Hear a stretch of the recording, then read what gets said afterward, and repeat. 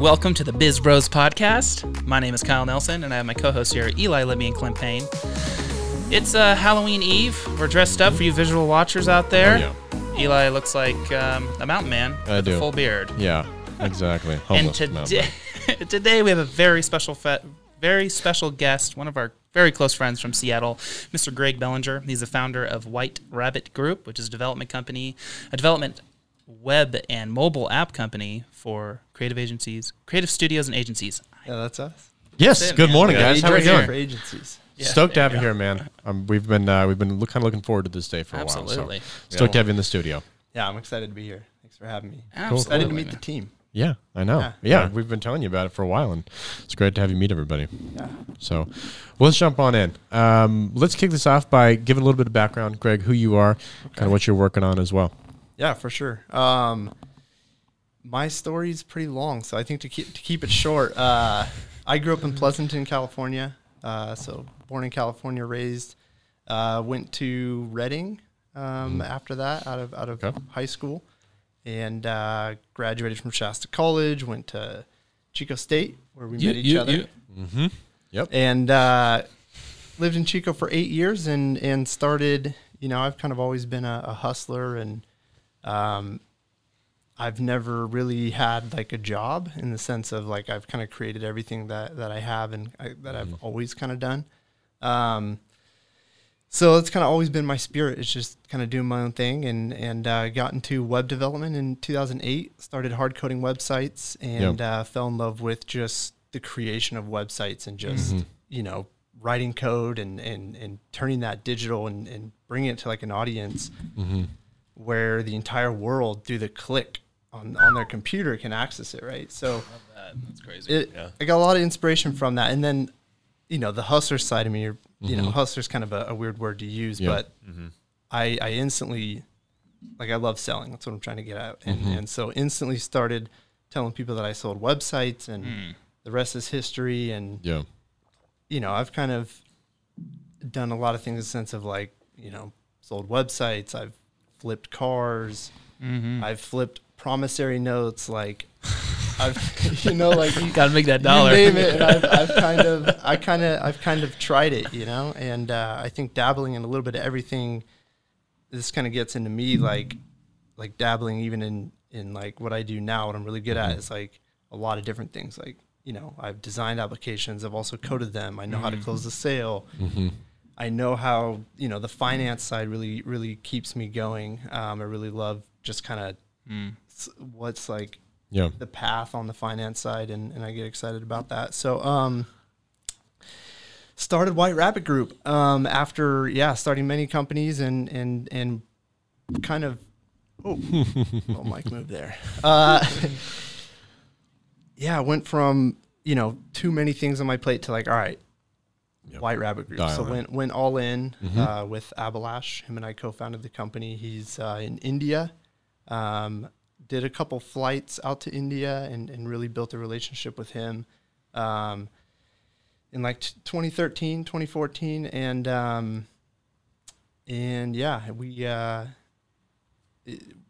We worked on Soul ID together, and that's why we flew out there, and then we started White Rabbit Group and went all in and saw a niche.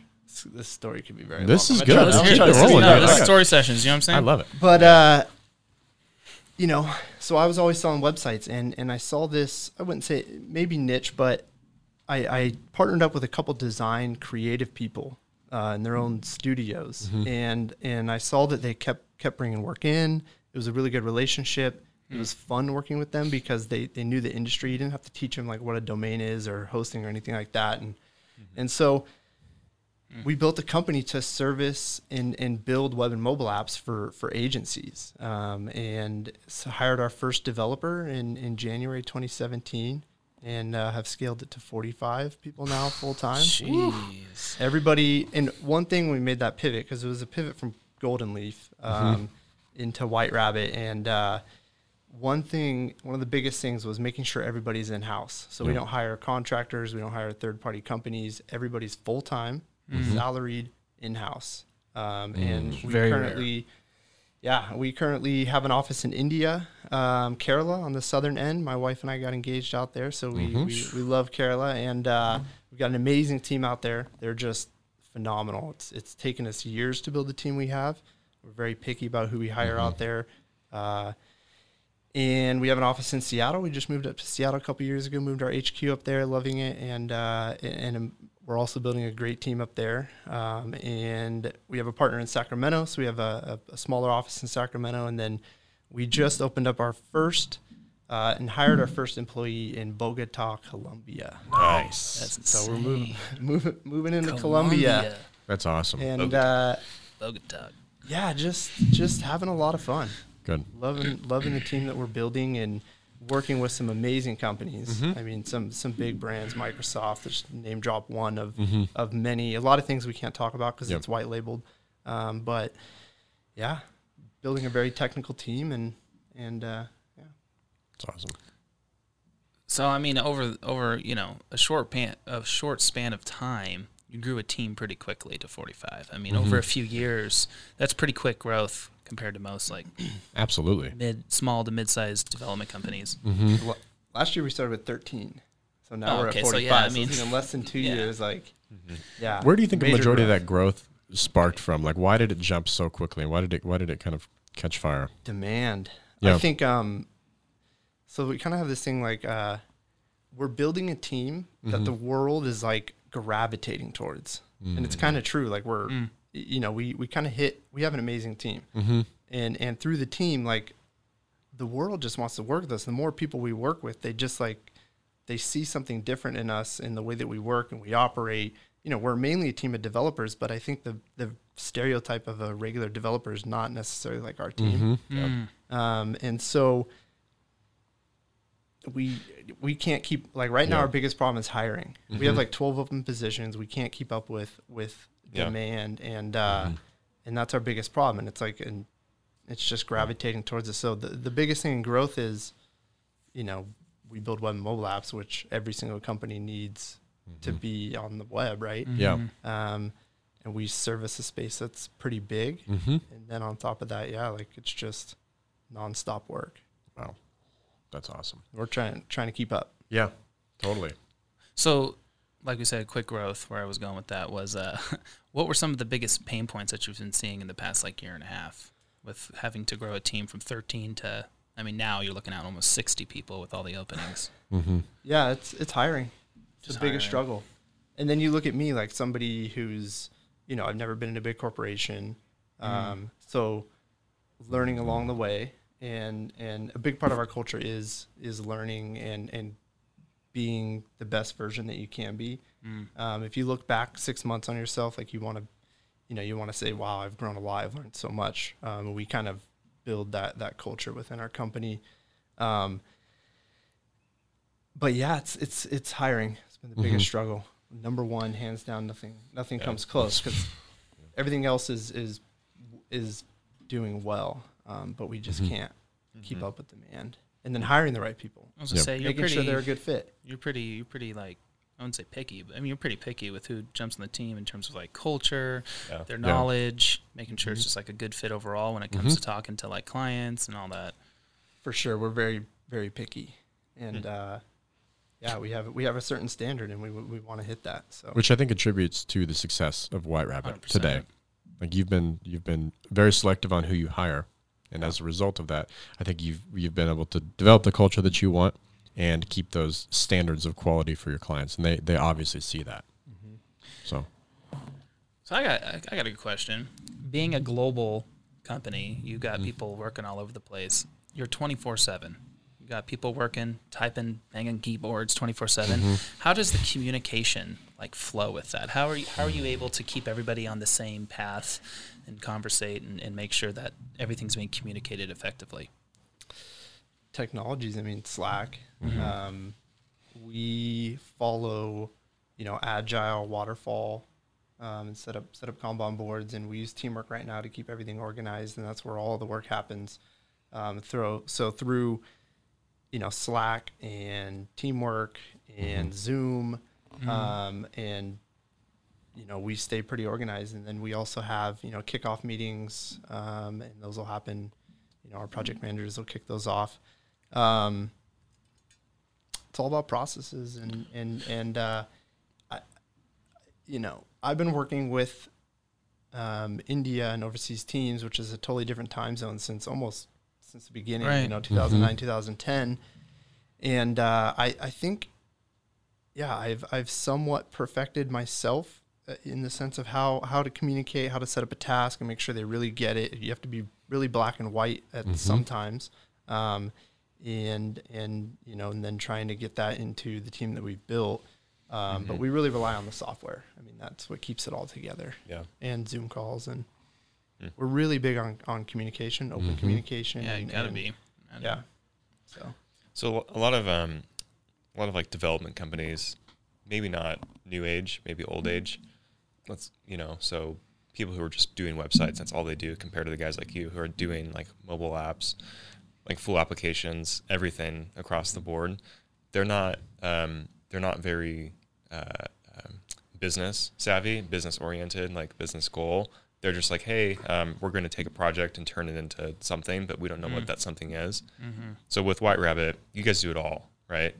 Like you guys understand like the business, you guys understand the development, plus you are a growing team who's like in tune with what is going to help them 5 years from now for their $50,000 investment. So how do you think that as like technology grows, where do you guys see yourselves like fit in that kind of bucket of like, you're with the times now, you're kind of building for the future, you probably are, but where do you guys see it just on like a growth as well as like bringing different people on and different technologies? Yeah, the future for us is in the more complex builds, custom web apps, custom mobile apps, figuring out, for like a large organization, if they have this problem of maybe things getting connected, whether it's with like on the HR side or maybe on the sales side with the CRM, and they can't, there's no out of box solution, and that's where we'll step in and build a custom solution and connect the dots. And so I think on the complex side, that's where we're going to go, and that's going to be our space, because you have things like Webflow, which are really taking off, and they have their space, and we're not a company that's going to build a site for 5 or 10K like either. We're just not that. We're here to solve complex solutions and provide more of the top tier quality. So that'll translate into other technologies. So obviously that's web based, and then AI and machine learning and all that is a space we haven't even really touched yet, but that'll be kind of the next leap as well. Yeah. Do you think what's the reason behind Colombia, and why Colombia as your satellite office number 3? So Colombia, we've been looking at Latin America for a couple of years. I flew out to Costa Rica last year, and we honed in on Colombia because they have 50 million people. They have a lot of people. It's up and coming. Is that big? Yeah, I think it's crazy. third largest in Latin America. I think Mexico, Brazil, and Colombia are the top 3. And they're up and coming. They're becoming more stable. I think 10 years ago, a lot of people would have thought you were crazy to try to open up an office in Colombia from being an American company. And there's a lot of amazing talent down there. We just hired our first one, and he's phenomenal. Really excited about him to be on the team. And why Latin America then, or why that is, we want to build our global presence. We want to have on time zone support, and just continue to build an amazing team. It's a little bit cheaper down there, but that's not the top reason. Yeah. It's really kind of global presence, and Colombia's got amazing talent. So that's awesome. That's crazy. I have a question in regards to a little bit. I got something even crazier. I've never even been to Colombia. I don't even speak Spanish. And should we get you some? But nothing's slowing us down. Like it's some Rosetta Stone. Yeah, Rosetta Stone. I can tell. Like as we build the team down there, I'm probably going to get a lot of what's another word? I don't want to say the kickback. Not kickback. I see what you're saying. Pushback. Pushback. Pushback. Anyways, I get you. Yeah, I mean, you know, if it weren't for COVID, you know, I would have flown down there, I would have checked out spaces, would have met people in person, but you can't go down there, and we're not going to let that slow us down right now. So. Totally. Do you have anybody on the team who speaks habla español? No, no, not one. Well, we have one now. Yeah, he's in Colombia. Yeah. Hey, nice. So we should get him Rosetta Stone. So, Greg, you talk a lot about culture. I'm sure you talk about it a lot. You talk about how the front-facing aspect of your company and your clients actually realize that there's a culture, and it's different than the normal development company. What are some ways that our listeners, being that it is mostly a remote environment nowadays, what is the way, and how have you been successful in building culture in two different countries and keeping that together? I think that's something that you do really good. And I was up at your house last weekend, and I watched, like, you guys are even doing like virtual lunches and things like that. And I can see the team, they're there and they're excited to be there. What are some things you can give the listeners in terms of culture? Well, there's no one culture that fits everybody. So you have to kind of build your own culture and what the people that you're hiring for really want in their lives as well, because not one culture fits everybody. We're building a culture that is very, like, one word that you can think of as like family. It's very tight. And then when you span it across, like, you know, on the India side and then state side, which are two totally different cultures. I think just through open communication, and, you know, it's hard for me to pinpoint, like, or like try to provide advice exactly like this is what you need to do in order to do that, because it's also like a feel. Totally. And it's how I communicate with people. It's how other team members communicate with each other. But we do care a lot about our culture and what we're building. And, it's something that as we grow, we're going to have to really keep an eye on. I think with a smaller team, it's a little bit easier because just through normal calls and all that, you can really get kind of the pulse of the culture. But right now we're hiring head of HR. Is a really important role that we're hiring for, and it's really because for our next leap is to keep everything intact with what we want and to build the community that we want and the culture for our team. That's awesome. But are you guys getting to the point where you guys talk to everybody? Like, does everybody talk to everybody at some point in like a week's span, or is it more of like a month span? Like, at some point I'll talk to whatever any of your guys' names are.